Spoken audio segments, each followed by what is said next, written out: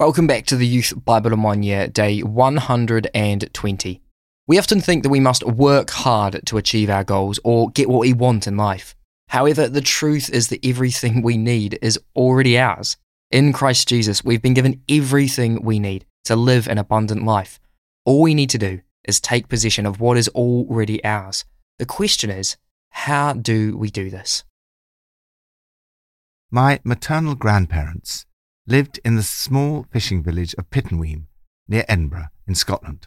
They owned a house there. In 1939, at the start of World War II, they let their home to tenants. When the war ended, they wanted to return to their home, but they were unable to. The law at the time allowed the tenants to remain in the house for as long as they lived, at approximately the same rent with no adjustment for inflation. For 50 years, my grandparents were unable to get possession of the house they owned. My uncle inherited the house from my grandparents. By the time he got possession, the condition of the house had deteriorated greatly. He sold it for a very small sum. Although my family owned this house in Pittenweem, they never took possession of it. There's a big difference between ownership and possession. The people of Israel had been given ownership of Canaan, the promised land. Now Joshua says to the Israelites, "How long will you wait before you begin to take possession of the land?" The New Testament presents the land as a picture of the Christian life. Realize what is already yours in Christ Jesus, and then take possession of it. From Proverbs 10 and 11.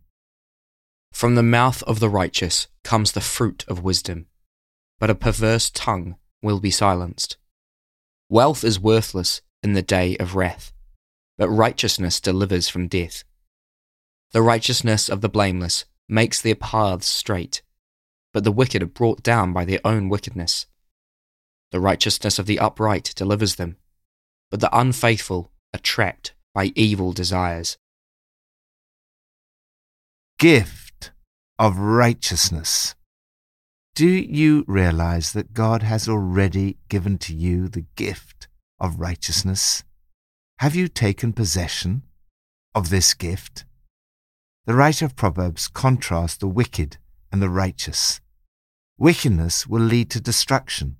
The unfaithful are destroyed by their duplicity. The wicked are brought down by their wickedness. Most significantly of all, wickedness is undone by death. When the wicked die, their hope perishes. All they expected from their power comes to nothing. On the other hand, righteousness delivers from death. This is one of the arguments the Apostle Peter uses about Jesus on the day of Pentecost. Righteousness cannot rot. It is impossible for death to keep its hold on him. No one is totally righteous except Jesus. Righteousness means right relationships both with God and with other people. You receive this righteousness from God as a gift by faith, but you have to take possession of it. You have to live it out. In this passage, we see some examples of what this means. First, wisdom. A good person's mouth is a clear fountain of wisdom. A foul mouth is a stagnant swamp. The speech of a good person clears the air. The words of the wicked pollute it. Second, humility. The stuck-up fall flat on their faces, but down-to-earth people stand firm. Third, integrity. The integrity of the honest keeps them on track. A principled life can stand up to the worst. Fourth, character. Moral character makes for smooth travelling. Good character is the best insurance. Lord, I take possession of your gift of righteousness by faith. Help me to live a life of wisdom, humility, integrity, and good character. New Testament, from John 1. The next day, John saw Jesus coming towards him and said, "Look, the Lamb of God, who takes away the sin of the world. This is the one I meant when I said, A man who comes after me has surpassed me, because he was before me. I myself did not know him, but the reason I came baptizing with water was that he might be revealed to Israel."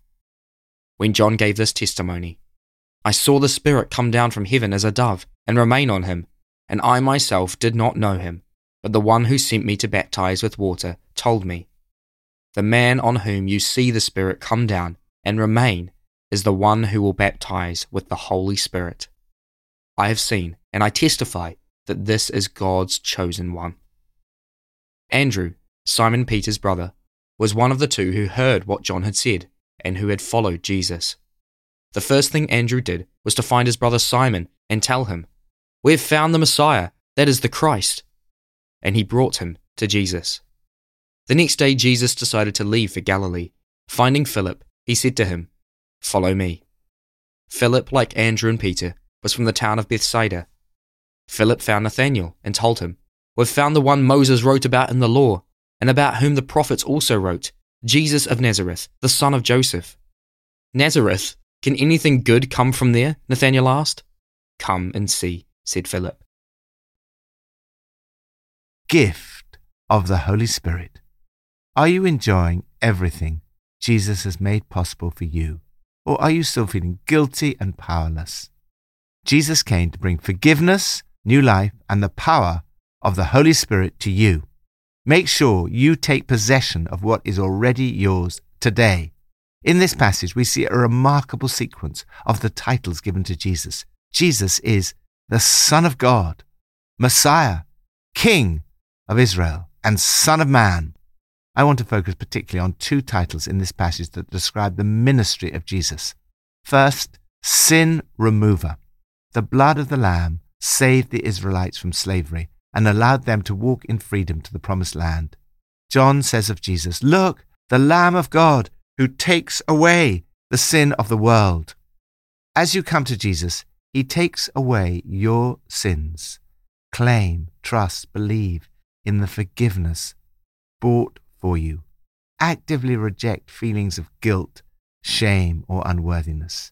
It is a proactive, practical, daily choice to take possession of the forgiveness that Jesus has made possible for you. Second, Spirit Baptizer. John the Baptist describes Jesus as the one who will baptize with the Holy Spirit. Jesus fills you with his Holy Spirit. This is what Jesus has made possible for you. However, you have to take possession of this wonderful gift that God has made available for you. Jesus invited Philip, "Follow me." The Greek word for to follow means not only to walk in the footsteps, but also to accompany, to be with. When they asked Jesus, "Where are you staying?" the Greek word for staying is the same word Jesus uses in John 15, "Remain in me as I remain in you." They see where Jesus is staying and remain with him. Jesus invites you, too, into a deep, personal friendship with him.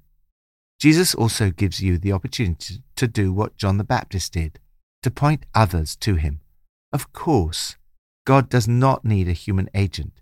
Jesus could continue his ministry without our help. However, we see in this passage how God uses his disciples to call people. They bring their friends to Jesus.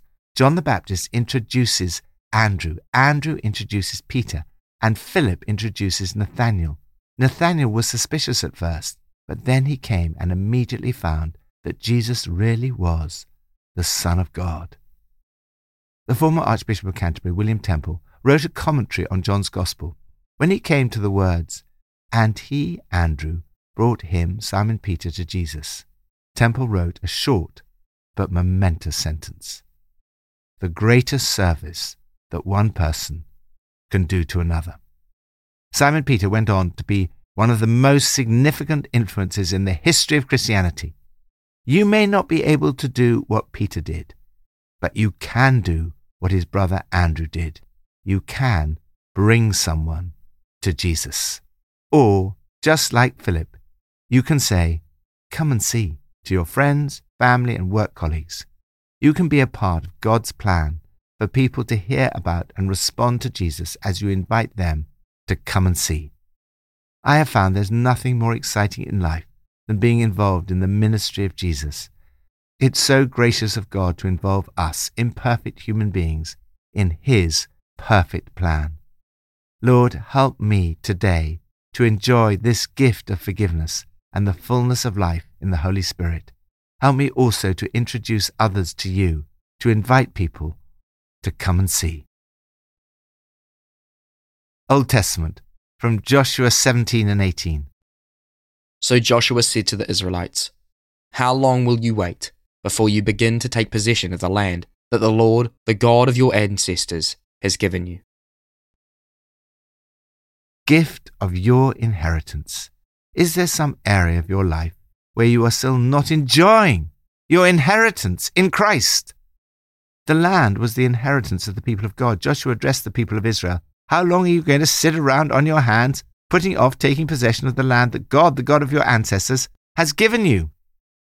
Here, once again, we see the great difference between ownership and possession and enjoyment of the land. Israel was given the ownership of the land before they took possession and enjoyment.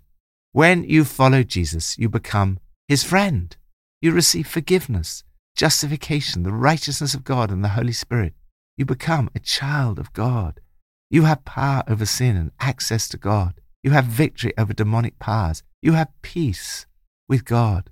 You have authority over evil in your life and the lives of others. All the promises of God belong to you. This is your inheritance in Christ. You may not always necessarily take possession and fully enjoy the blessing of all these things in your life. Here God says in effect to His people, "Don't you realize I've given all of this to you? What are you waiting for?" You may have given your life to Jesus, but have you allowed Him to possess every aspect of how you live? Your finances, work, prayer life, friends and family. In my experience, this is a lifetime task. St. Paul writes that you need to take every thought captive to obey Christ. In some areas, the victory may be immediate. In others, it may be more gradual. You have to drive out even the little pockets of resistance. As Israel received the land as a gift from the Lord, so you and I have received in Jesus every spiritual blessing. The question is, how long will you wait before you begin to take possession of these gifts? Lord, thank you that you've blessed me in Christ with every spiritual blessing. Help me today to take possession of what is already mine by faith through Jesus. Pippa adds, in John 1 verse 48 it says, "How do you know me?" Nathanael asked. Jesus answered, "I saw you while you were under the fig tree, before Philip called you." Jesus sees you wherever you are, whatever you are doing. You are known by Him. Let's pray. Father, thank you that you give me everything I need. Help me to take a hold of what you give me. Help me to trust in you, in knowing that you give me everything I need for life, and that I need nothing more but to be in a relationship with you. I pray this in your Son's name. Amen.